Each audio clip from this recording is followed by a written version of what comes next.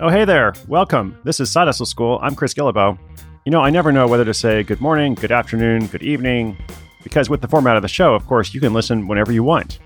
So whatever time of day it is for you, well, I hope it's good. And by way of introduction to today's story, let's go back to the vision of the show. Like, why do I make Side Hustle School every day? Well, I want it to be fun. I want it to be enjoyable. But, shocker, every side hustle story contains a lesson. And I try to be somewhat purposeful about this. I may not always get it right, but for the most part, there's definitely something that you can take away, even if you have no interest in the story itself. Even if you don't want to start a crowdfunding campaign, even if you don't want to bring back skulls from Bali, like that story you heard the other day, or sell monogram scarves or paleo bars, two other things we featured this week. The whole vision is to teach through storytelling. So, for example, in today's story, you'll hear about a German couple who started a side hustle after coming back from vacation, not entirely unlike that Bali skull story I told you a couple days ago. And I'll talk about their process and what happened. But within this story, there are at least a couple of key points that I want to highlight. In particular, today's story, this question of, but what if my idea is taken, comes up. And I hear this question all the time. I hear it in emails. I hear it in the Side Hustle School workshops. When I was doing research for the Side Hustle book, it was one of the most common things I heard from people. And I think we have this fear, like, oh no, someone else is already doing this. Like, I had this idea to do something, but then I went to Google and I typed in my phrase or my idea, and I wasn't the only one who'd thought of it. Well, that may not be a bad thing. Just because you're not the first person to think of something doesn't mean it can't be successful, doesn't mean you can't put your own spin on it, and it doesn't mean that you should discard that idea. So enjoy the stories, but take something with you for the rest of your day as you plan and work on your project. That is always my goal, to kind of cheer you on and encourage you, but also provide you something helpful and practical. And that story's coming right up in just a moment.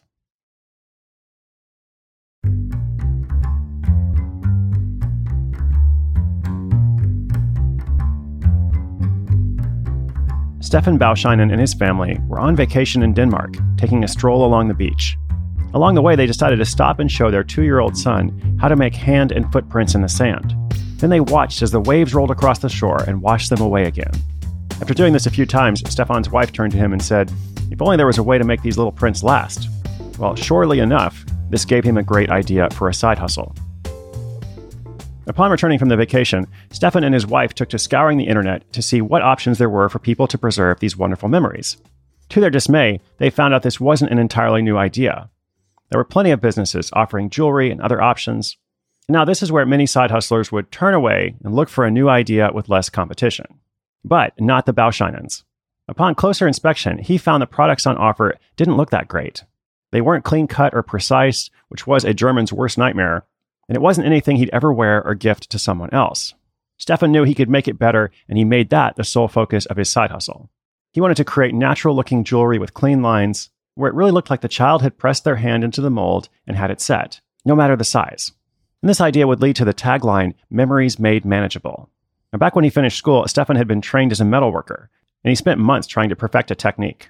Although he hadn't used it in a long time, he remembered enough to allow him to treat the metal correctly and use other tools to make the process easier.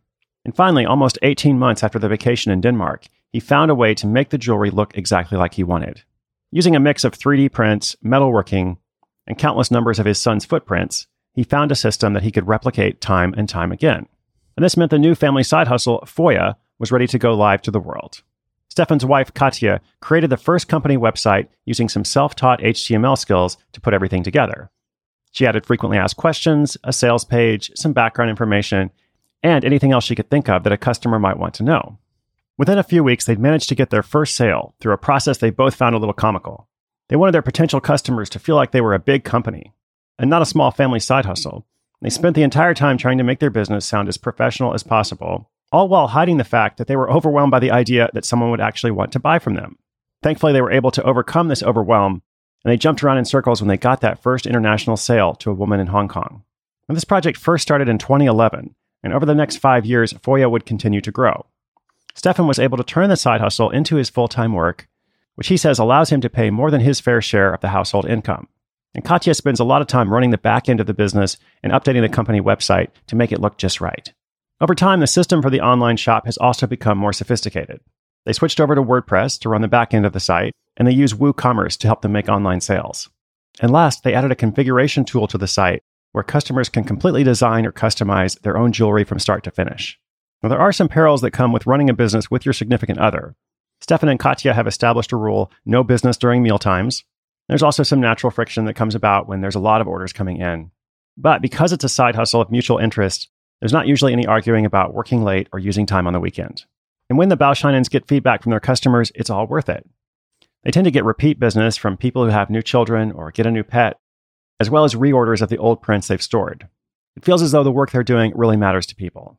And going forward, the plan for Foya is to look at the technical aspects of the business, see how they can continue to improve.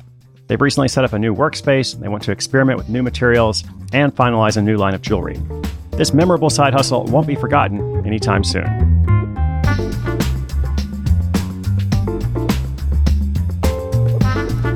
Awesome, so let's go back to that question. What if your idea is taken?